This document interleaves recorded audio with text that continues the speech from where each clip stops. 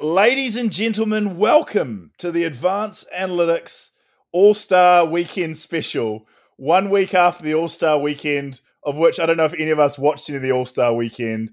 Paul's not here, but I am joined by the legend, JT. Yep, the fourth member of Team Antetokounmpo, JT. One of the best. I'm on cloud nine after that All-Star Weekend. The glitz, the glamour. Oh, I can't get enough. You're so into All-Star Weekend that you're recording a podcast about a week after it actually happened. We will talk about other stuff as well. It's time for the NBA podcast we call Advanced Analytics. If you don't like that, you don't like NBA basketball. JT, it's been too long. It's really I've missed you, man. It's nice to be talking to you again. Yeah, you too. And are you on cloud nine after the All-Star Weekend? No, it was the worst.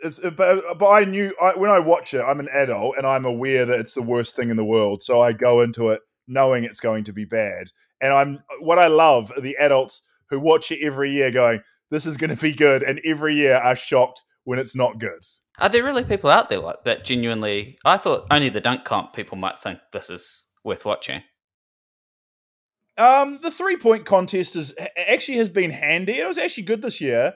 And has been handy in the past, but I just feel like every adult, what we remember, it's like Saturday Night Live. It's the same thing. We remember a best of DVD of whoever the star was of your generation. For my generation, it's Vince Carter. For the older generation, it'll be Michael Jordan or Dominic Wilkins. You remember that person and compare it to their three best dunks. What? So it'd be like Elon Musk that on Saturday Night Live, like the equivalent of the best you'll ever see. No, well, Saturday Night Live, I watched a really good video recently. There was like a guy who went back and watched one episode of every year of Saturday Night Live. And like, he was like, even in its prime, Bill Murray, like the time that everyone fantasizes about, it was like 20%, 25% hit rate. And there was good stuff. But like, like my generation went through Will Ferrell, and that was Will Ferrell and Tina Fey and Kristen Wiig is about as The Lonely Island is about as high as it's ever been. And like we just remember we compare the greatest hits of the past to the current future, the current. I almost had a point there, but I fucked up. I sort of get what you're saying, but isn't all that stuff like Saturday Night Live is good through the lens of like I was thinking about this today, how crazy it is that for nearly our whole lives, we've sort of looked at America to being like what all other countries should aspire to. And then over the last 5 years, and not just because of Trump, I guess a bit before that, you're like, that place is absolutely cooked. Like, it's fucked. And they act like crazy people. And all the shows are like surreal. Like, have you ever tried to watch, I don't know, like a Jimmy Fallon or anything, or any of those Jimmy Kimmels or Carters or whoever? Like, they're all just... It's like surreal. It's surrealist art. It can't be... It's like Tim Heidecker anti-comedy, but it's real life. Yeah, I definitely hear you on that, and yeah, so many shows are like that. Yeah, Jimmy Fallon is cooked, But your point with America is, I like how you only just discovered that in the last 5 years. I mean, the cracks came off the facade after 9/11, right? Like that's when they wasn't their invaded fault, Iraq. What'd you say? I was going to say 9/11 wasn't their fault. No. Well, I mean, how deep do we go? Right. Yeah, Sure. no, I mean, like, I'm not saying Bush did 9/11, but I'm saying, like, but it's. I mean, yeah, we've opened a can of worms here that we can't close. No, I get what you're saying. So yeah, but I didn't. But it's more the jump between. So, do you remember when you were a kid and we used to laugh at Japanese game shows? And we're like, oh man, Japan's crazy. But like that is what American TV is like, just through a different lens. It is outside of like prestige drama or comedies or like multi-camera comedies that we see. The day-to-day stuff that's on American TV, and even like you would have been there. You've been there a bit. I love going as a tourist. Love watching morning news, and it's just insane people like talking insane stuff. Yeah. Well, that's what gets views, right? Like that's why you watch it. But America, I think, is no crazier or no less crazy than any other country. It's just in a hyper-capitalist world, it really exploits, and the internet really exploits like the worst. And so America, like any country, New Zealand would be the same. Like 25% of your population are just absolutely like bonkers, right? And in No. America, that's 100 million people. I think the base. I don't think it's not necessarily. It's probably crazy is the wrong paradigm, but I just think like it's so warped. Like it's the whole country is so surreal. Yeah. I don't know. But New Zealand will be there in like 2 or 3 years' time, mate. Oh shit, yeah, baby. Mate, I don't know if you watched the news literally today, but our Parliament lawn was on fire because people think that the fire alarm is some sort of like sound device to attack the protesters. I can't even figure out what their logic was there, but yeah. Yeah, well, yeah, freedom. Someone's got to pay the price. Yeah. No. Paul's text. Paul couldn't do the podcast tonight because he's filming a TV show, but he wrote to us, "Have fun, guys, and remember that you can cut out anything that's going to upset the PC police. So just let your opinions fly." Yeah. And I thought that was a funny joke, and then I immediately started talking about the origins of 9/11, and I was like, "Uh-oh, where am I going here?" Hey, so going back to the All Stars for All Star weekend, my beloved weekend. Yeah. I've got two things to say already.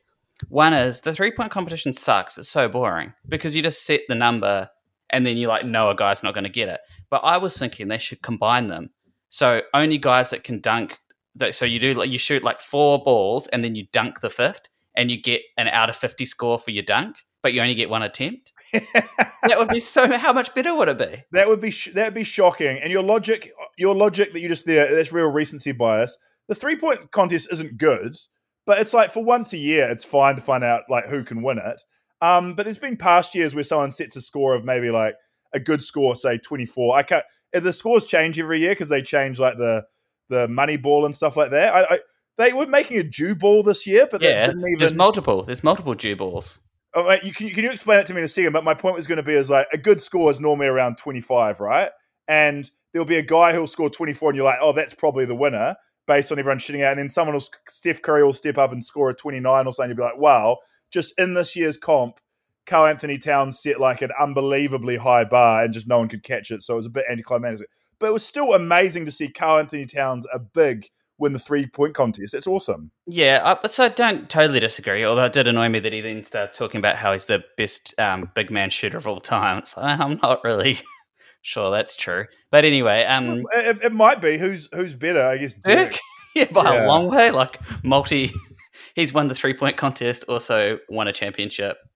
Yeah, I don't know what Dirk. I don't know what his percentage comparison is, but played in a different era. But anyway, I was thinking all the ways you could make that better. And imagine a team on team. You know that in basketball, that free throw game where you take a free throw, then if the person gets it in before you, they knock you out. Bump, yeah. Yeah, that would be awesome to see at the All Star. I genuinely think my 3-point / dunk comp, or a version of bump that's 3 points. So one guy, you shoot to start. You start on a rack. If the other guy gets through, you can, as soon as you get 5 done, you can move on and you can knock the person off. Yeah, bump is normally from the 3-point line. You were shooting it playing kid version going from the free throw line, or you play from halfway. But yeah, I would love to see bump, man. I'd love to see. They tried horse one year. It didn't quite work, but horse is kind of they do try things. But the 3-point contest is generally okay. But just what amazes me is every year the dunk contest is disappointing. It's been disappointing every year of my life. Even if you go back to a good year, you look at 2016. No, it's not that entertaining to watch. We've seen all the dunks. Wait, the Aaron Gordon, the one where he jumps over the mascot and Levine. That's incredible. I don't see how that was unbelievable. I guess my position then is this. Maybe the problem's me, and I'm just no longer impressed by dunks. But I wasn't even that year. I was like, oh yeah, that was fine. But it's more that the way that they can do it under pressure. Yeah, I never really think about the pressure, but that obviously does get to some people. I guess for me, as someone who's 5'9" and with a 2-inch vertical leap, I'm still impressed by the ability to jump. Yeah, well, my logic for the dunk contest is they need to come up with a formula where people just throw down some nice, easy dunks to start with. They need to make it in such a way that you build, because there's a thing in comedy where you intentionally make mistakes to kind of show that you're riffing, or show that to make it look like Eddie Izzard, right? It's called the illusion of spontaneity. You try and make it look like it's off the cuff. A juggler early in their routine will drop a ball to show how difficult it is. If the NBA dunkers just came out and just threw down some easy dunks first, then you would appreciate a windmill 360. But because they come out and their first dunk is a windmill 360 with the added excitement of in Timberlands, then it's kind of the whole thing can just feel anticlimactic because there's not really a dunk you can do that's better than a windmill 360, and pretty much everything they do is just a variety of a windmill 360, but off a mascot or something, you know? So here's an idea. The NBA should mandate, they should get together in secret and slowly wind down the quality of dunks, like across the league as part of your contract. And really lowers people's expectations. So in 5 years' time, the dunk comp is literally just people like two-handing it from a standing start, and then come back like with full dunks, and everyone will be into it again. That's a solid idea. Or why not have the NBA versus like I know the professor's not a dunker. What's the dunking equivalent of the professor? Like it should be NBA versus and have it interleague. Believe it or not, would you believe it if I told you that the dunking equivalent of the professor, and you by that you mean like a famous YouTube street baller, yeah, it's also a white guy? No way. You won't believe this, but I think his name's like Jordan Klingon or something like that, and he won like they did like a TV show on like Fox Sports or maybe TNT. Shaq and Kenny and Charles Barkley were the commentators, and it was called like the Sprite Ultimate Dunk King or something like that. And it was won by this guy who's like a big YouTuber, and he genuinely is an unbelievable dunker. He can dunk. He can do like a reverse dunk over a car, like over the roof. He does what's called a scorpion dunk, where he takes his hand back around like lower, like the end of a cricket delivery. He follows his back round and he dunks like. It's hard to explain, but it's just like the I'm looking at it. Dunk. I'm looking at it now, and he is not what I would never have pictured this guy as being like the best dunker in the world. He looks like a guy to wear Joker makeup and go and do a shooting. Yeah, well, I was close. I was going to say he looks like an even nerdier version of that ninja. You know, that professional gamer. Yeah. But good on him. Good for him. It is such a weird thing though. Like I just don't appreciate that. Like. For basketball, I don't like minimizing your skill set that much that all you can do is literally... Like, it annoyed me in the dunk contest that the guy who won, I can't remember his name, that's how unmemorable it was. Who was it? It was the guy, he's got a great... Obi Toppin. Obi Toppin, yeah. Legendary name, one of Paul's great names. I'm embarrassed that I forgot that name. But he wasn't dribbling. Like, you've got to dribble in. Like, I feel like that's an important part of it. Yeah, well... Look, we can all agree that the dunk comp has got room to grow, but you know what doesn't? You know what's literally perfect?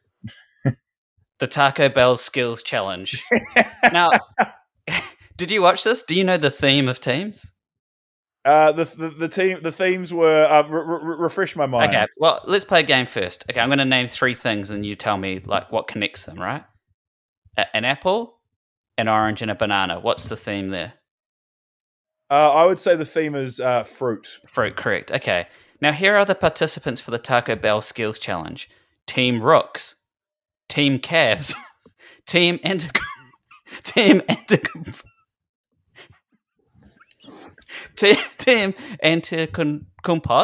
which doesn't even feature 3 NBA players.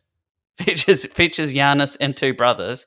Now, I'm just imagining this story, like, the guy who's in charge of the Taco Bell Skills Challenge, so spending weeks planning for this. He's getting all the best guys with skills in the NBA, putting them into buckets, and then he gets a call from the Bucks being like, "Hey, yeah, Giannis will do it, but you have to include his whole brothers." It's like, well, what's the team going to be? Just call it Team Giannis, fine. It was the most bonkers thing. None of it made sense. I couldn't work out who these teams were, and then there was a point where. I'm sure that Giannis's team lost and then for some reason got 100 points. Anyway, like 2 days later, I couldn't get past how this had happened. I'm going to read this sentence to you. And does this sound like the sort of thing that's accessible to an average NBA plan? Okay, here we go. The previous round, Team Passings, that's the name of a round, also led to a tiebreaker between Team Rooks and Team Antetokounmpo. Officials broke that tie, determining Team Antetokounmpo completed more outlet passes than Team Rooks, and the former received 100 challenge points for that round. Like, who, in what world is like some kid sitting down being like, with a scorecard, keeping the points? None of it made any sense. No, I disagree. I think this is like perfect for kids, and like Team Antetokounmpo is perfect, and it's like cool to do it with your brothers. And But then it has to all be brothers. It can't be just then like one team and one just collection of rookies. Do you know what I mean? I love this brothers idea so much, and so you get like so Antetokounmpo. There's 2 brothers in the league, and then 1 brother in the G League, right? They were basically 3 NBA players. But you could go the Plumlee brothers. Plumlees, yep, and the Lopez's. The Lopez. There's only 2 though, but they must have pitched this. This is actually a great idea. And all the Hunts, Gordons. There's a million. Hunt and Franz. Oh shit! Yeah, get the Wagners. And and what would be cool is every pair of brothers. If you don't have a third, you can nominate it, but it's someone that's last name sort of has to sound phonetically similar. Yeah. Oh, make a team of Michael Porter Jr. and Otto Porter Jr. and that guy from the Rockets who's also like the Porter Jr. brother. Yeah, exactly. That would make as much sense as Team Rooks. Team Rooks. Yeah, the whole thing is the whole thing's a marketing exercise for the NBA, and I think a lot of people have made this point. It is a bizarre marketing exercise because it's like if that's your first experience of the NBA, you're like, this is a terrible, weird thing. And if that's your first experience of Steph Curry's, now you already hate Steph Curry, so you're the perfect person to throw this at. Steph Curry, you know how NBA players diversify? Like, it makes sense when you're a rich person, you do other businesses, and famously, like, back in the day, NBA players and athletes, they always buy bars, hairdressers, and car auto repair shops. And those are all terrible investments and very hard businesses. Steph Curry, and a lot of them now have gone into media, and like LeBron James obviously has like the Undisputed Network. Like they often make money off just putting themselves into shows. But Steph Curry's gone a bit more whack. Like, he's not like just Kevin Durant who's making documentaries about himself. Steph Curry, his first concept was competitive mini golf, and that was just absolutely horrific. The new show is, and I work in television, I pitch shows, has got to be, I mean, I guess the concept's fine. The concept is playing Never Have I Ever, right? Which is a game show that only works on the idea that you will admit hugely embarrassing things about yourself. Like, you've got to basically talk about your deepest sexual regrets for that concept to work, right? Never Have I Ever, basically, or drunk stories, right? They're doing it family-friendly styles. So the way they do it is they have 2 glasses. It can't even be alcohol. So one's blue Powerade and one's red Powerade. I was like, if that's integrated with Powerade, like, that's already cooked. Yeah. And what's Steph Curry's role in this? Just producer and ideas man. He did you not see this? No, I don't follow Steph Curry like Newswire. No, you don't understand. We watched the Antetokounmpo brothers take on the rookies, take on the Cleveland Cavaliers in the Basel Challenge, and then they go, all right, time for the next thing. And I was like, great, the 3-point contest, I can't wait. And they're like, no, the next thing is Steph Curry's new TV show live on stage in front of 17,000 people. You're joking. So I missed this massive Easter egg. Yes. So Steph Curry walks out, right? He's getting booed straight away. And then they bring out Steph Curry's wife, and you're like, okay, this is quite weird, but she's a well-known personality. She's kind of in the NBA world. That's fine. Then they go, okay, they've got to compete against another couple, and you're like, oh, great, it'll be like LeBron James and his wife or another famous NBA couple. No, they competed against 2 Chainz and his business partner wife, all right?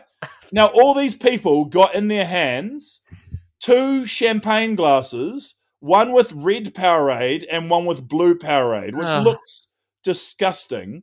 And then they play basically a game of, like, I don't know if you call it Never Have I Ever, whatever. One of those games where you have to drink, a drinking game where you have to drink to, like, an embarrassing thing if you've done it, right?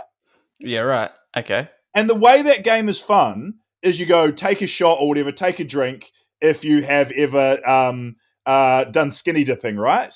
and then you do the drink, and people go, "Oh my God, guy, I can't believe you've done skinny dipping." And then you go, "What was your story?" And you'll have a laugh about the funny story about the time you did skinny dipping, right? Yeah, right. In this case, all they did was just ask them the most banal questions. They all drunk, depending on if they'd done it or not. And then there was no other details or like they didn't go further. That Steph Curry and his wife and 2 Chainz and his wife didn't talk. So this is what they asked. Who has crazier friends? And then they would drink to who has crazier friends. And then there'd be no elaboration about how crazy the friends were or crazy things the friends had done. They just moved on to the next question, which was who makes weirder sounds? So this is like a live version of a cringy influencer couple like content on In front of 17,000 people. It was just like, Jeez. It was just so, as someone who's been part of a lot of live train wrecks in front of, I've done a lot of things similar to this, but never like on the scale and never with so many millions of dollars in my bank account. Like I would do it, but I'd do it because I'm desperate for a couple of grand, you know? Do you reckon when it kicked off, Giannis was storming over there demanding that Team Antetokounmpo was added to the stage? Yeah. And then it started. And they would have improved it massively. Give them a microphone and they're charismatic and likable and they go crazy, you know? Oh, I can't believe you missed that because that was absolutely a highlight for me. What a great moment in the All-Star weekend. Yeah, no, that sounds amazing. One other highlight for me was Machine Gun Kelly, one of my most hated people in the world, being like unbelievably bad at basketball, like just humiliatingly bad, terrible. Yeah. Did you catch it? Did you catch him? Like not even being able to like airballing 2-footers and the like. I saw the TikTok you sent me with a sarcastic basketball commentator talking about how much he was tearing up, and I did find that quite humorous. Yeah. Is he from Cleveland? Or is he just flavor of the month? No, that's just the best celebrities they could get. Isn't Machine Gun Kelly though? Is he not married to Megan Fox? Isn't he a huge deal at the moment? Yeah, I think he is, but it's weird in America because it's always hard to tell who's a real like you know that if you're on the All-Star game, you're not really that famous, right? Like that's the twist. The Celebrity All-Star game. Yeah, like you're not that famous if you're on that. They've had I mean, I remember one year I watched and they had Quavo and Justin Bieber. Like, it was pretty good. I think Bieber is top tier, but I think Bieber wants to try and flex on how good he is at basketball. Yeah, well, that's true. I think you're only going to get like the guys that are actually like surprisingly good at basketball that want to show off, or sort of like top of B tier talent. Yeah, I mean, this year the celebrity game was at rock bottom.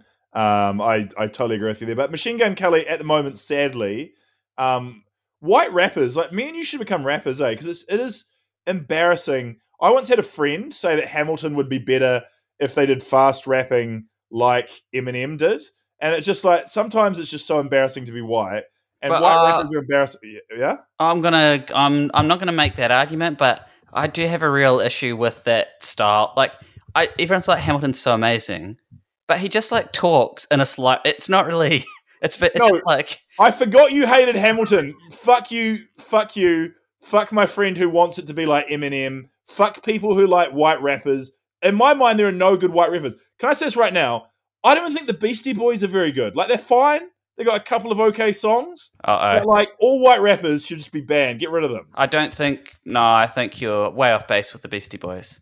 I don't think people regard them as like amazing, actually, like as rappers, like Flow or whatever. It's it's a couple of iconic albums, especially the way they sampled music to make songs. Yeah. Okay. Oh, well, aren't they legends?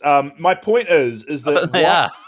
I don't know, are legends. Oh yeah, they are literally legends. Yeah, that's a good point. But let me hit you. This is the embarrassment that I feel. Okay.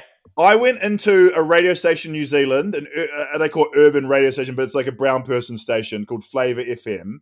And after I did the interview to promote my TV show, they go, "Can you hang around to pick your favorite classic hip hop songs?" It's like they do it on a Sunday afternoon to like fill a time when they've got no host. They have like a guest just come on and just throw to 5 songs and you just say why you like the song. So I was like, oh, this is Nisha Mystic. When I was 12 years old, I pirated the song and I remember it fondly. It was like, I never went to a party, but if I did, this is the song I'd play. This is Kanye College Dropout is what got me into hip hop, like stuff like that, right? When I finished recording, the producer said, "Bro, I can't believe you didn't pick Beastie Boys. Every white person we've ever had on here has picked Beastie Boys as their hip hop." Really? Yeah. And like literally white people come on there and they'll pick a Beastie Boys song, an Eminem song, a Beastie Boys song, and an Eminem song. And that's their like playlist. And it's like the cringe is just okay. I'll retract what I said before. You're allowed to like Beastie Boys, and I do love the song Paul Revere, but I will say you just can't talk about it. Just keep it to yourself. No, I'm fine with that. I'm fine with keeping mum. But just on the subject of flavour, I think if you I'm a flavour listener. And is that because you've got a shit car and the bandwidth doesn't go above? Because that's No. their main listenership, I think. genuinely my favourite radio station in New Zealand. I think Maya's the best, and then Flavor's decent. Yeah. Nah, I'm more of a flavour. Do you know why? Because Maya was playing too much Chris Brown for a while, and I found it a little bit problematic. Yeah. Okay. And so, out of protest, I went to Flavour, who plays pretty much nothing but that Rihanna and Eminem Superman song, which I think also might have some challenging themes, but I haven't confirmed that. I don't even know the song. I know that there's an Eminem Rihanna song. I thought it was "Love the Way You Lie." I don't know what the Superman. I think that is. I call that the Superman song. Is that the song where he raps? He goes, "I'm looking as you walk away. That's why I'm looking through the window as you walk away. That's why they call it window pane." Is it that song? I think so. It seems quite stalkerish to me, but I've never confirmed that. Yeah. Okay. Back to the All-Star game for a second, though. Unless you've got more window pane Eminem observations. No, but I did. This is quite a nice line. You don't get another chance. Life is no Nintendo game. But you lied again. Quite a specific reference. I assume that's a Nintendo game. Okay. But also in life, in relationships, you often get second chances. Have I told you my Eminem conspiracy theory? No, I want to hear it though. Okay, part of it I'm not comfortable. I'm going to say off air, but I'll say this part on air. He's got a fake beard. Like I believe he had a beard transplant. You cannot find any pictures of any facial hair on him at all pre him having a full beard. It just something doesn't add up to me there. I mean, okay, this is the most pathetic conspiracy theory I've ever heard. And you don't see Eminem all the time. He just would have grown it and is away from camera and then released, come out into public. He's not a very public person. But he's like a 50-year-old man who's been famous for 25 years. Very famous. You cannot find a photo with him with any facial hairstyle other than completely shaven or full creepy looking beard. Please just tell us the bit I'll edit it out if it's offensive. What's the bit that you are worried about that you want to say off here? I'm honestly not even willing to say it on any recording device in case it leaked. It's not a trust issue. Wow. I would get cancelled. Wow. I'm so excited to hear this. But you can't get cancelled, JT, and this is what infuriates me with their view on cancel culture. You're not famous. No one cares who you are. How are you gonna get fired from this podcast with me? Like, you're not big enough to get cancelled. Like, the only people who get cancelled are people who are celebrities who have corporate endorsements or a live crowd they need to sell tickets to. No, but it would be like a preemptive cancelling. Like, I would be cancelled now and okay, so let's put it this way, right? Let's say that you don't have a car, but you lose your license for some reason. Okay? But you don't have a car. When you go, and then 5 years later, you get a car, someone's like, "Oh no, we cancelled your license, so you can't drive this car." Do you get what I mean? I don't want the preemptive cancel. You are outrageous, and I can't believe you're worried about cancel culture. And people who are worried about cancel culture infuriate me. Louis C.K. got cancelled for like genuine sexual harassment complaints, and then now he's been nominated for an Emmy, and he's doing gigs in. Hang on a second. An Emmy for what? I thought he was actually cancelled. No, Louis C.K. is nominated this year for an Emmy for Best Comedy Album. Oh my god, that's quite crazy, isn't it? Yeah, didn't he go for the full, not even apologise, like double down route? What happened? No, he did the even more classic move: half-hearted public apology, then instantly start doing stand-up where he's like, "I didn't do anything." Yeah, a little bit. for people who don't know, Louis C.K. was caught like trapping women in his hotel room and masturbating in front of them and masturbating on the phone. And then he started his last special because I watched the special. I didn't pay for it. Have I told you this story before? No. His opening line is like, "I've had a tough year." So you think you've had a bad year? I've had a really bad year. Like almost like feel bad for me kind of thing. And then he addresses it very briefly in that way, like, and how many millions of dollars he lost or whatever. And then his opening joke is like, "It's weird you can't say the word retarded anymore." And I'm like, "Hey, yeah, God. Louis, that is kind of weird." But do you know what's really weird and really interesting? Masturbating into pot plants. That is fascinating. And that's what infuriates me about him, because he's supposed to be the greatest comedian or one of the greatest comedians of all time.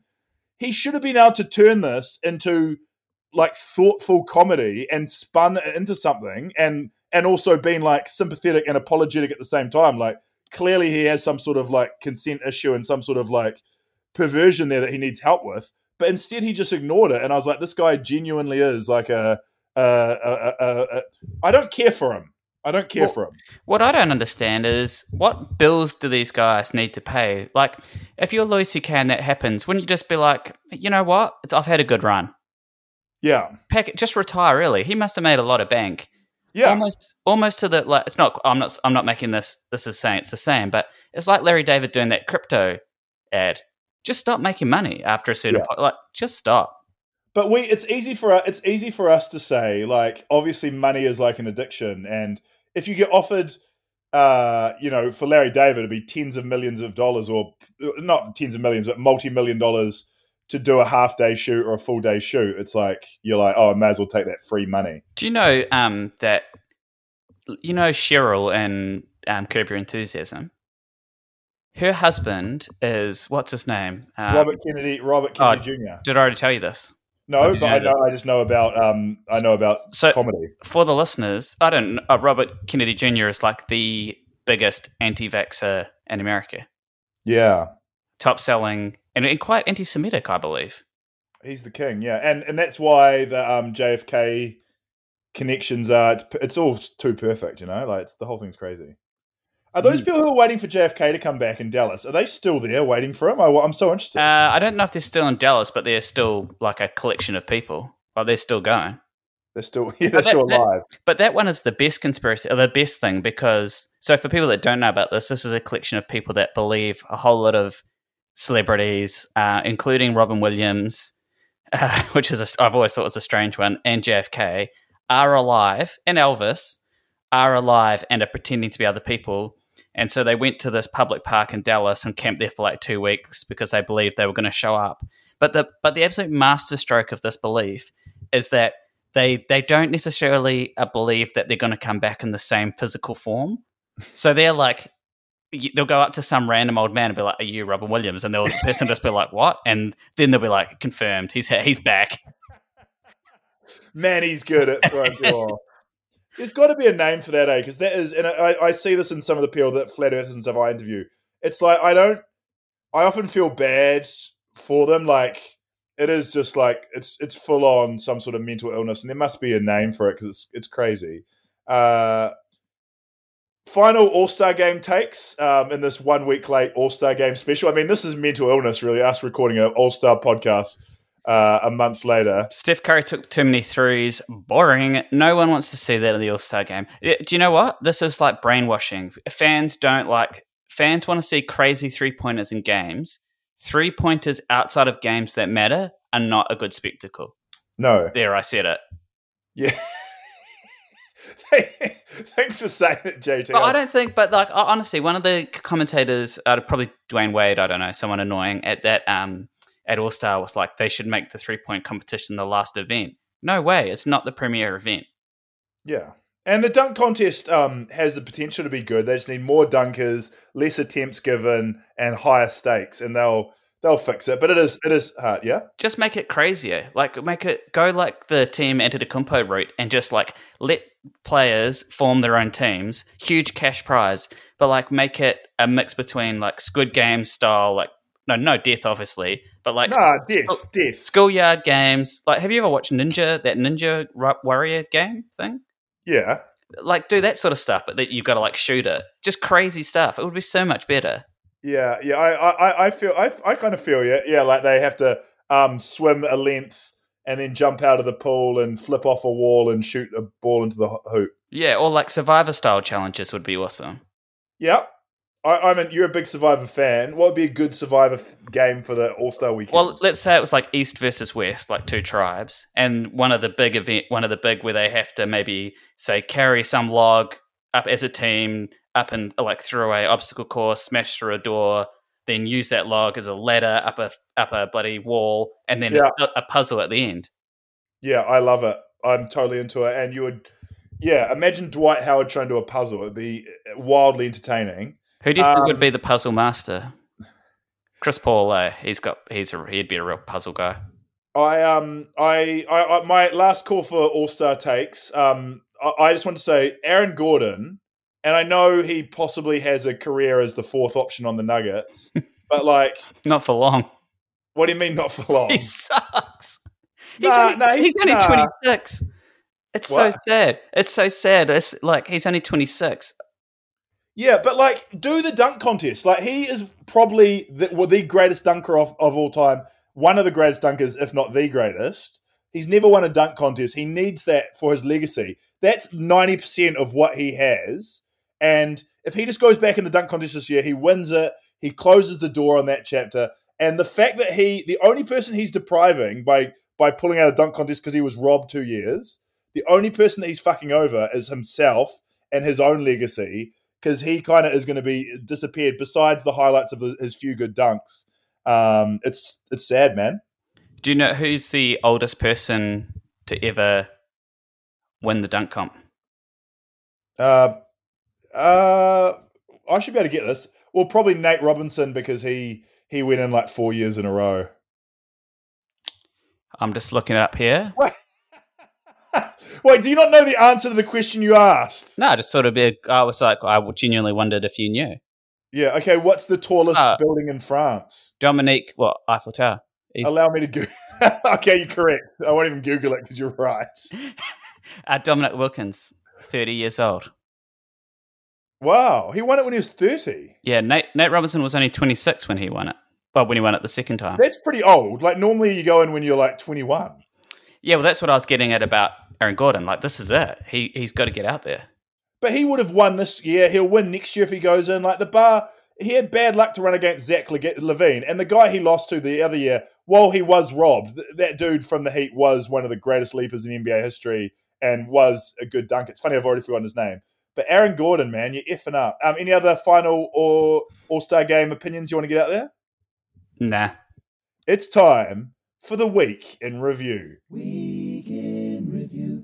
Now, JT, every frickin' week, you go in the group chat and you write down, hey guys, I'm going to fill in the spreadsheet or whatever that is. I've updated the spreadsheet. That's the message you send. Yeah. And I think, wow, that's so good that JT's like doing extra effort, a lot of work. And every week I go check out the spreadsheet about five minutes before the podcast starts.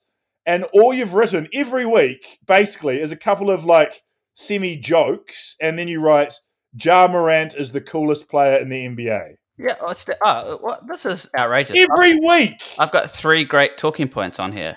I don't even think he's that cool. Ja Morant is... Okay, well, let's settle a separate debate first. What do you think's a cooler dance move / celebration? The gritty or the dab? What was the first option? Do you know the gritty? I've never heard of the gritty. No, I'm gritty is where you like throw your arms down, sort of lean you forward, like run, and you sort of clip your heels a little bit as you run forward. It's like what Ja Morant does all the time. I've never seen this before. But that's not cool, and a dab is not cool either. JT has got so excited doing his dance moves that his headphones have fallen off. I hit the cord out while I was doing the gritty. Yeah. So what's the answer? The gritty's cool, I'm guessing, whatever Ja Morant does. How can you honestly don't think Ja Morant's the coolest? No, I think he's fine, but it's like everyone's talking about how great Clay is. It's like, if the whole narrative is just this is the coolest person all the time, which is Reddit's opinion and Twitter's opinion as well, cool is something you earn over a period of time. You don't just like do 6 weeks of cool haircuts, and then you're like, oh wow, he's cool. Well, yeah, but like he has earned it because he's like real good looking and cool, plays for a cool team, and does awesome dunks all the time and celebrations. I don't think the Grizzlies are a very cool team, but they do have cool Vancouver throwbacks. I think they are very cool. I think they got a cool vibe and a cool swag. And and Ja Morant, you know those stories that from the Dave Chappelle show that Charlie Murphy tells about Prince playing basketball? Yeah. That is honestly in my head what I pictured. Like Ja Morant is that exact image. Yeah. He's just so small and so fast. And cool. Yeah, okay. But you're bearing the real top talking point. What's the top talking point? On my spreadsheet. Okay, sorry, it says return of the GOAT, brackets, Fultz. Fultz is back, baby. Markelle Fultz, he's back. I was glad you said Markelle Fultz because a lot of people will be listening going, who is Fultz? And if you Google Fultz GOAT, you can get a iPhone phone case with Fultz. Weirdly, it's the Philadelphia jersey with number 20 and a goat's head on it, which is quite ironic. But he's back. So Paul, it's sad that Paul isn't here, but really, really good return game. 10 points. Yeah, your excitement over Fultz has really been killed by the sober reality of saying this to me without Paul here to like back you up. You're fucked. It's great to see him back, but it did Fultz make me is just like, I can't tell if people are mocking him or not. Like, is this a joke? Like, I feel kind of sad for the guy, but he's a steady NBA probably 6-man bench spark, and it's just kind of sad that he was the number one pick and had that condition. I kind of feel sorry for him. Yeah, I think that's why people do root for him, because they feel sorry for him. But he's come back on the scene. The comeback I'm concerned with was his new logo. What's his new logo? It's just literally the word Markelle, but all the letters are like overlapping. It's one of the most shocking, and it made me think how much guys have changed over the years, like how much personal logos is a thing. Yeah. And really, what good ones are there? Like the claw is famously bad, but Nike still tried to sell it. Literally just a big hand. Yeah, the Jordan logo is obviously the classic. The silhouette is kind of what pioneered it, and Shaq and a whole bunch of athletes copied that to great effect. King Griffey Jr. Who else had a silhouette logo for a while there? It was all the rage in the 90s. Did you say Shaq? Yeah, Shaq, King Griffey Jr., there was a whole bunch of them. Maybe Deion Sanders. I mean, obviously the NBA logo is the original of that, the silhouette. But the Jordan logo. Charles Barkley had one which was him like literally, wasn't it him like grabbing a rebound? It was so lame. It was like... maybe. Pippen might have had one as well. But seeing the Jordan logo on the PSG shirt is weird, I think. To cross it across sports. And I understand the brand is that famous, but still... kind of a little bit embarrassing for PSG. I mean, PSG's got bigger issues than that, but logos have got a lot worse. What? I feel like logos have got a lot worse. Where do you come down on LaMelo's number one with wings? I didn't even know that was a thing. Yeah, it's quite nice. Okay, so what I just realized though is that we're doing the Saturday Night Live thing and the slam dunk thing, but for logos, it's like. And the music thing, it's like, oh, what an amazing coincidence that all the best music that was ever released was released when I was between the ages of 12 and 25. That wasn't going to be my take. My take was like the best era, or maybe, maybe my take is exactly what you're going to be saying. But I think it's like the Paul George era, so like where it's your initials, but in some cool stylized design. Yeah, no, that wasn't cool. I think the PG logo is awesome. Yeah, but basically logos for athletes are aimed at kids. Mascots are aimed at kids. The slam dunk contest is aimed at kids. All basketball shoes are multicolored and aimed at kids. Like it's just this hard reality of that we're old now and that these things are not for us. SNL is not for us, but if you're 17 years old, actually 17-year-olds probably like TikTok, right? But anyway, someone out there still likes Pete Davidson and SNL. But it might not be for you because you remember when you were 14 and you loved it, you know? Yeah, I don't think I'm just a TikTok guy, I think. Do you think, here's a comedy question that I think about a lot because comedy's kind of a young man's game and I'm 34 now. I'm like an elder statesman, a very respected person in the community. comedy, the funniest comedy for me I remember is being 16, 15, 14 years old at high school. Like high school kids were the funniest to me, and they're friends, and you have a lot of in jokes and things that only those people know. And there's so many cooked people in your class that are just hilarious, and there's fights that are funny, and there's horrific things people say to the teacher that's funny. It's just like a funny time. And then beyond that, like a young man's game or young woman's game, sorry guys, till you're like 25, that's like where good comedy comes from. And then as you get older, you just get worse and worse and less funny and less funny. And yeah, you just lose that passion for life. And that's my take. Yeah, well, I think you just might be a little more joyous, though, right? So you're just more willing to laugh. Yeah, and just happier. And as we get older, we get grumpier and grumpier until we're cooked. Honestly, I had the time of my life at high school. Yeah. Give me back there. No, I was going to get back there too, every day. And how good was the dunk contest when we were in high school? It was so good. Everything was so good. And the music was so good. Didn't care for the music. Are you much older than me? I think I'm we're like the same era, right? ish. I'm a little older than you, I think. A couple of years. Because I think the era that I grew up with music is honestly the worst era in music history. Like, I remember a lot of the songs. I remember Rihanna Umbrella as one of the greatest songs of all time, and I think it does still hold up. I think Rihanna is legitimately a good artist. Yes, okay, but I mean, she's an exception to the rule. Like, my era is like Spice Girls through to Pitbull. That's basically my childhood, right? Mr. Worldwide. Yeah, and that era has got to be the worst time for music. And there's like little blips of goodness in there. Kanye, Radiohead, Kendrick Lamar, but beside Eminem, if you're white, I'm not.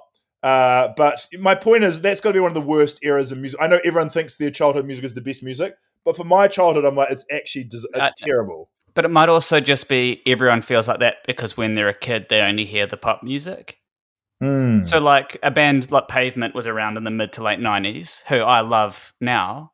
Yeah. But I never hit Pavement when I was growing up. Like it wasn't on 92.2 XFM with, Mike S and Baldrick or whatever. There was no. I have no idea what you're talking about here. What are you talking about? Palmy radio station. Like I think they turned into more FM. What I'm saying is they were just playing Britney. Yeah. But like the 2000 to 2010 has to be one of the worst decades of music history, I'd say. Yeah, I don't know. Unfortunately, I don't have a categorical knowledge of music release. Sorry, man. Let's get to the spreadsheet. I really took us off. Cool. I'm glad you put this on there. We finished this. Oh no, there's only one thing left on the spreadsheet.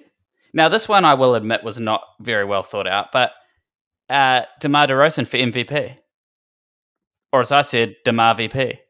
Yeah. It is pretty cool, and he's got to be at least fourth on the ratings. I don't think he has a chance in hell of getting it. If the Bulls top the East, how on earth are you not giving it to him? Yeah, well, because the Bulls aren't for real. It's like going when the Atlanta Hawks were the best team in the world. How are you not giving it to Paul Millsap? Like just because you're the best player on the team with the best regular season record doesn't mean shit. Like no one thinks the Bulls are a serious championship contender, do they? But Paul Millsap wasn't averaging 30 points and had like 5 game winners. Oh well, yeah. Game okay. That's a pretty good point. No, it's not. No game winners or like cool dunks or like how cool you are is not a thing. Okay, I love DeRozan. I love his record, but I've got to push back against this. He is in the NBA MVP conversation, but he's not close to Embiid, Jokic, or Giannis. He's not close. He can be fourth if he wants. I think, honestly, if the Sixers are like third or fourth, and the Bulls are first, give it to DeMar. I mean, hey, they're in the same conference. My heart says what you're thinking, but my head says it's probably Jokic actually back to back. I mean, pretty incredible season. Should we just play a quick game of what was that game we made up where it was like hot or not? Chronicle Bubonic. Chronicle Bubonic. Yeah, definitely. I love this game. Because the Heat are the top of the East at the moment. Chronic. And, so chronic.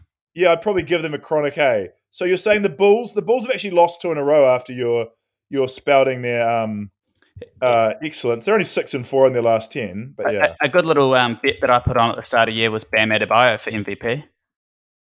What? Yeah, I put a bet on at the start of the year for Bam Adebayo for That's MVP. a shocking bet, and how much not. made you? You just pissed that money down the drain. There's no way. He's a legit. He mark my words. I stand by this. He will win MVP in his career. Okay, if he wins it this year, I was going to say I'll pay you $1,000. Like, there's just no way. He's not even in the consideration. But like, I even that just seems like a crazy. I mean, can you elaborate a little bit more? Like, is he even the best player on the Heat? Like, what? I'd say it'd be close. But if you think so, Draymond Green is legitimately. It would have been a Finals MVP legitimately before he kicked LeBron in the nuts. No. That's what he said.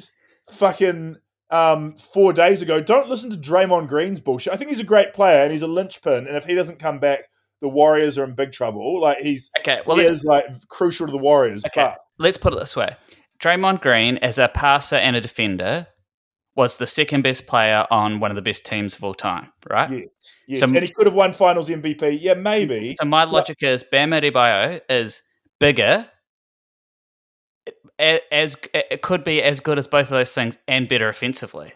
You're like unhinged, and your love of the Heat. This is not as bad as your view that Duncan Robinson, who can't shoot, is the greatest shooter of all time. That doesn't look good. Duncan's not been great. I don't think that didn't look good before you said it. That didn't look good while you were saying it, and that definitely doesn't look good a day after you said it. There's only one, and there's no takes I ever regret. And that is one of my. That's the hardest one not to regret. Me also saying that Kobe Bryant would be a sixth man at best in today's NBA. I still had to see me stand by that. I love that view that there's no take you've ever said that you ever regret. Me too. I agree with that as well. Me too, man. I've never said anything I regret. I don't regret picking Jalen Suggs for Rookie of the Year. I've never made a bad take in my life. Okay, so let's do some. Let's do two each from one each. Two each total, one from each conference. Okay, you start. Chronicle Bublonic. Chronicle Bublonic. Yeah. I'm going to say the Milwaukee Bucks. You don't want to give them a chronic, but I don't think they're bubonic either. I think there's a plague probably in the neighbouring village, but they haven't let anyone in. There's no merchants are allowed in at their village. Ironically, their neighbouring village is literally Chicago, like an hour down the road. Oh yeah, no plague there. I think you've got to say the Bucks are probably pretty chronic. They're a bit like the Cavs, old Cavs, right? They just want to get through the season.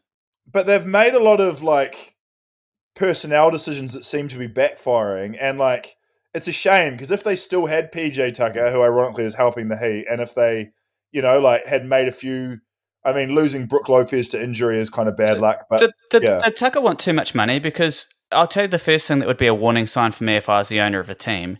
Any GM who lets PJ Tucker go, like in what team does PJ Tucker not help you win a championship? Yeah, I think it would have been largely a financial decision, but he is so old. Like every year for the last 5 years have been like, it's like Chris Paul. You're like, surely this is his last year, and he continues to excel. Totally. I get that, but then you think it's only 4 months ago that he was guarding KD. Like he's our only chance. Yeah. So amazing. Okay, well I'll do my one. Oh, did you say there, Chronicle Bubonic? Are you saying Bubonic? Nah, just like this game is stupid. You go for one. Okay. Well, I was going to go for the Raptors. Well, they've been bubonic all year. Like, I love them. They're my team, and they do cool stuff, and I'm excited about their future. But they're just all over the shop. Like they're good, they're bad, they're everything in between. They've got young talent that's promising. They've got older talent that's failing. Like, yeah, just I'd say bubonic, I guess. Okay, yeah, they're pretty bubonic. I don't know what I said then. Yeah, you really wasted one there. There's so many good teams. Okay, now I'll bring it back to fun. Okay. Philadelphia 76ers. Yeah, great one. Got to be chronic. Got to be one of the most chronics you'll ever see. So here's my thing. This is a good take, and I stand by this for the rest of my life. Daryl Morey isn't a good GM. He's just friends with James Harden. I 100%. I'm with you on this. His best skill is just being like the best mate of one guy. but like, his probably his skill is being, obviously he's real good with the players, right? Because he's tied as with Embiid. He's more like a Machiavellian style or a little finger style operator where he just works out the power center and really just goes all in. So I hope no one ever finds my Reddit account because it's literally just Guy Williams. It's just my name. So it can be easily found. But about every 3 days, I wake up in the morning, I look at NBA Reddit, I see some horrific takes, and I decide to add my own horrific takes. And basically, I got so infuriated that Reddit is unfortunately the way it works is it basically just, there's no room for nuance. It just goes, it's upvote or downvote. Basically, just everyone piles on in a direction. Russell Westbrook's amazing or Russell Westbrook's terrible. And the momentum just carries that and you just can't. But when Russell Westbrook does something good, his fans will come out and up. But anyway, the take on the Harden trade was that Daryl Morey is a genius and everyone who said he held on to Simmons too long is an idiot. And can I just say this? Daryl Morey got bailed out by a bizarre, crazy set of circumstances. And that is that the Nets had no leverage. This was the Nets situation. They signed 3 superstars in a very unusual way on handshake deals that they were all friends and they would all agree to re-sign. Only one of those 3 players re-signed, Kevin Durant, and the other 2 are due. One got injured, James Harden. The other is insane and stopped playing because he couldn't get vaccinated and became a part-time NBA player who only plays in road games. It's the most bizarre situation. As a result, the team that would have probably won the championship last year had they been healthy combusted. And then all of a sudden, you've got this bizarre situation where James Harden can walk in the offseason. Him and KD obviously had a falling out. And as a result, they've got nothing.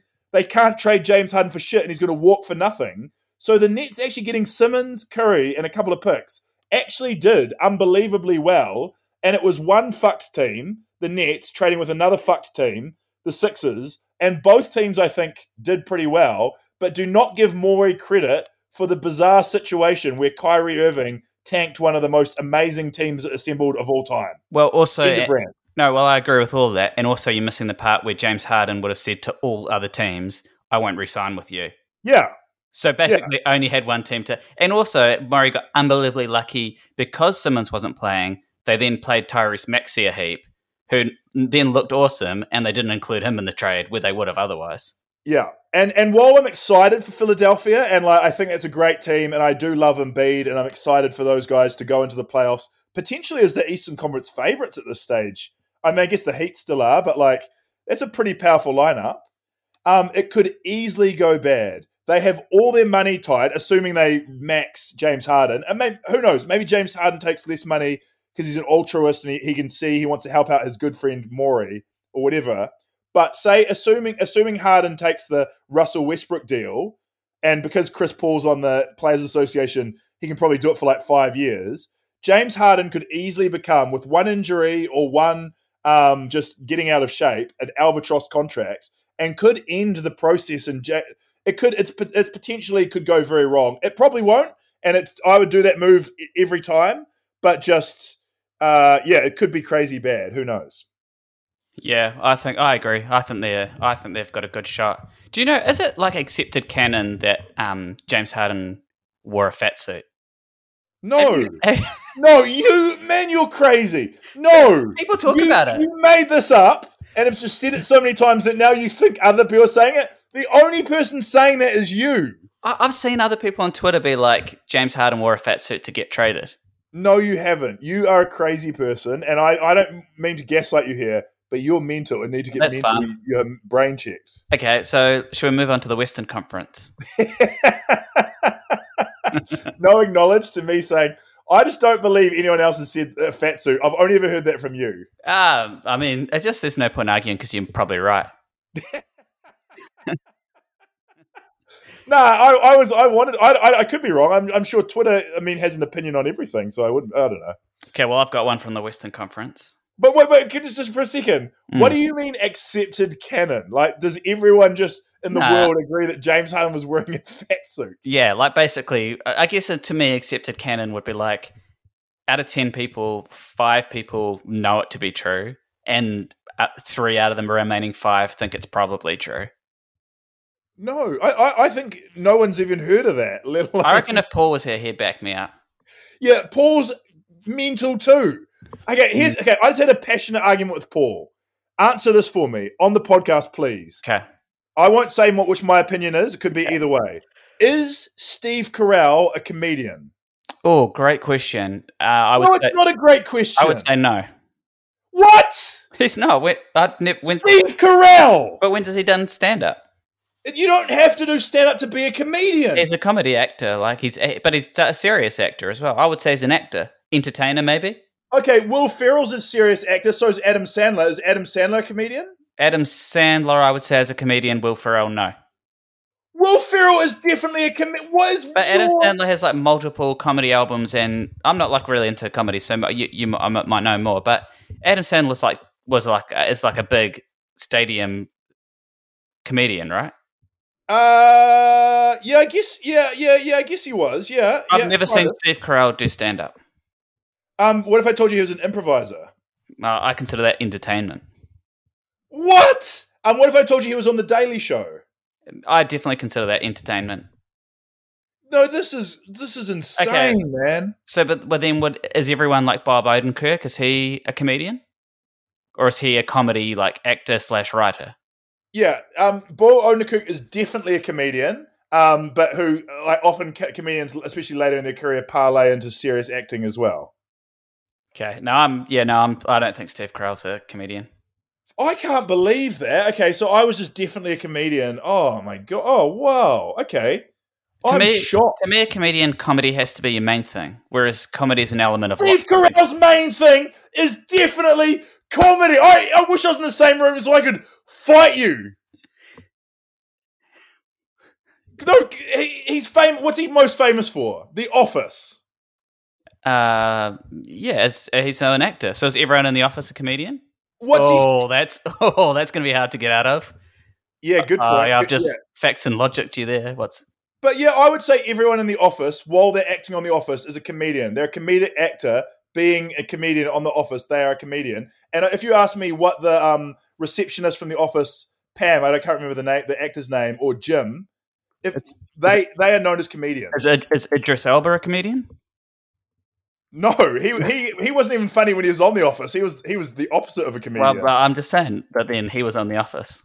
Yeah, you did. Hey, you snookered me well there, but yes, he was a comedian, just not a good comedian. Yes, he was. Do you know what's weird to me? How is Idris Elba constantly linked to every like superhero role, but he never gets it? And then the gall of that Batman movie, the absolute gall of them to turn around and go for another white guy Batman. Come on, mate. LeBron should be Batman. So James Bond, I agree with you. LeBron should be maybe Batman. he's an actor, but I agree with you. And Michael Keaton should be Alfred. Okay, yeah. So a guy who used to play Batman is Alfred, and you're saying LeBron James. Okay. Zendaya should be Batman, and then LeBron plays older Batman when young Batman goes to the future, and Michael Keaton plays Alfred. Okay, so I'm glad you brought up this story, and I'm just going to ignore that because I'm not interested in that, and I want to talk again. Here's what happened, because I'm passionate about this. Clickbait news websites, mainly the Sun and the Daily Mail and those bullshit British ones, they know that they can really wind up their fan base of old white racists by saying their favorite idiot characters like James Bond and Batman because they're like intellectually challenged. Can I just apologize to the intellectually challenged comedian? Are you apologizing to the racists out there? No, to the intellectually challenged people and the mental people. I'm saying I hate the racists and I hate JT, and they don't deserve the insults I've been giving them. Just one piece of advice: if you are apologizing, probably don't address it to the mental people.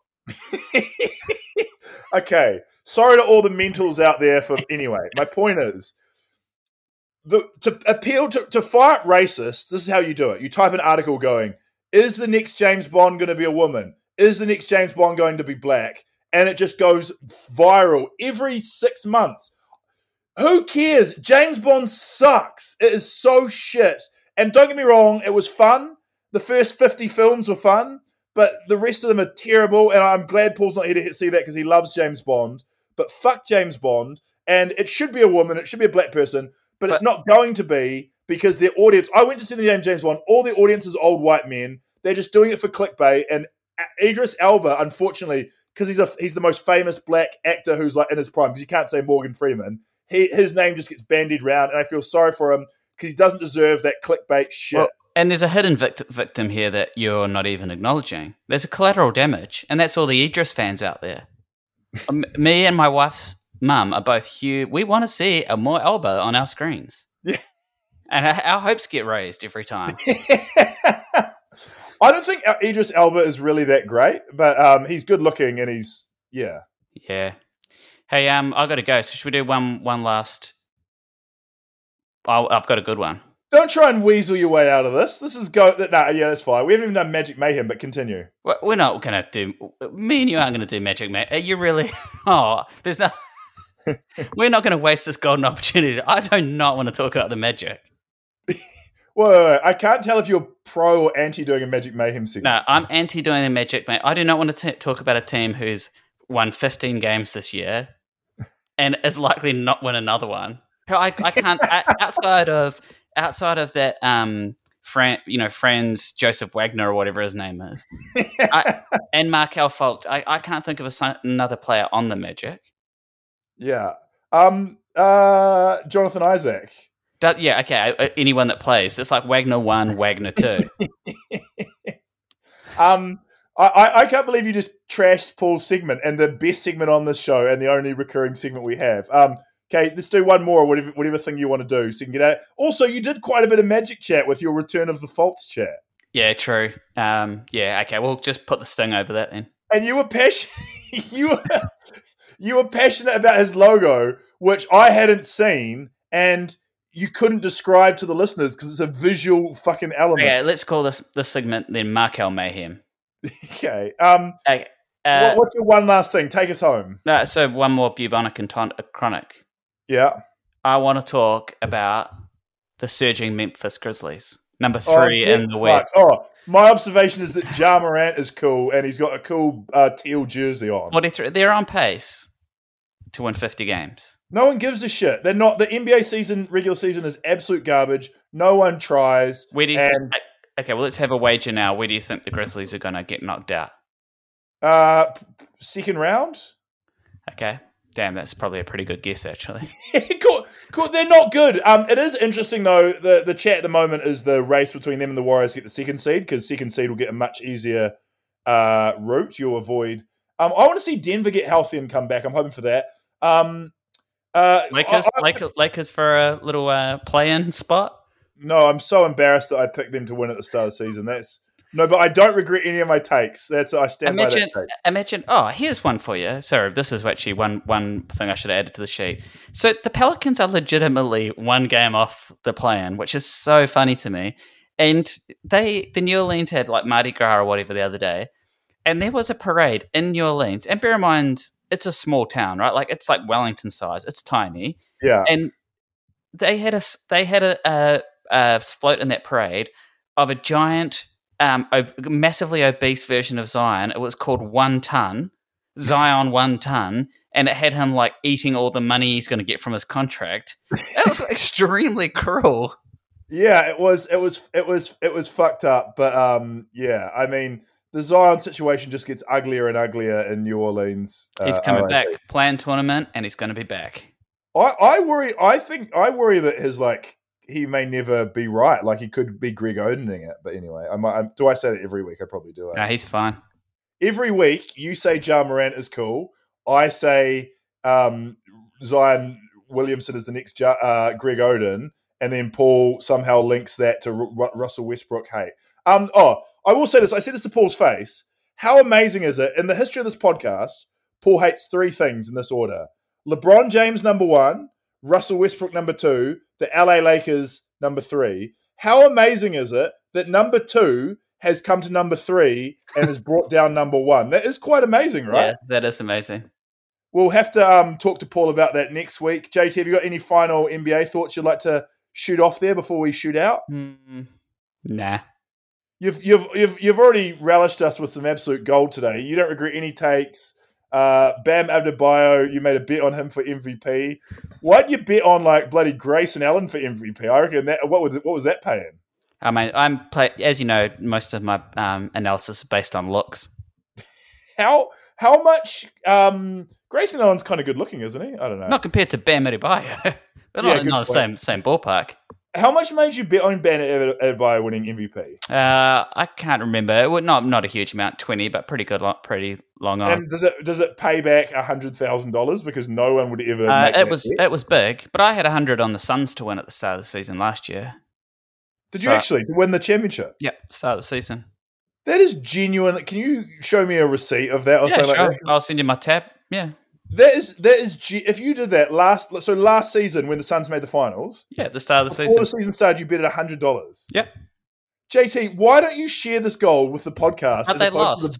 But not only did they lose, I think it should be acknowledged they got quite lucky. No, but you were the one who bet on you. That's what you were betting on. But I'm saying that I didn't share it. If I had like a hot tip that was like, these guys are definitely going to get there, I would have shared it. But this was more like a bit of a... When they made the finals, you must have... How much was that ticket worth? You must have been sitting on like a fucking 50 grand payday. I think it was only like a $28 payout, I think. They were reasonably well favoured at the start of the season with Chris Paul and Booker. $28? Yeah, I don't think it was that high. Yeah. Well, who'd you bet on at the start of this season? No one, because I was so upset about my bad luck that I was just like, oh, you know what? I'll just win it all back with Bam Adebayo MVP. And boy, oh boy, are you on track for that. I bet on LeBron every year for the last 3 years to win MVP. I was like, just for the last 5 years, I've been so confident he's going to win one more that if he even came close, he'd get it. Yeah. And last year, he would have.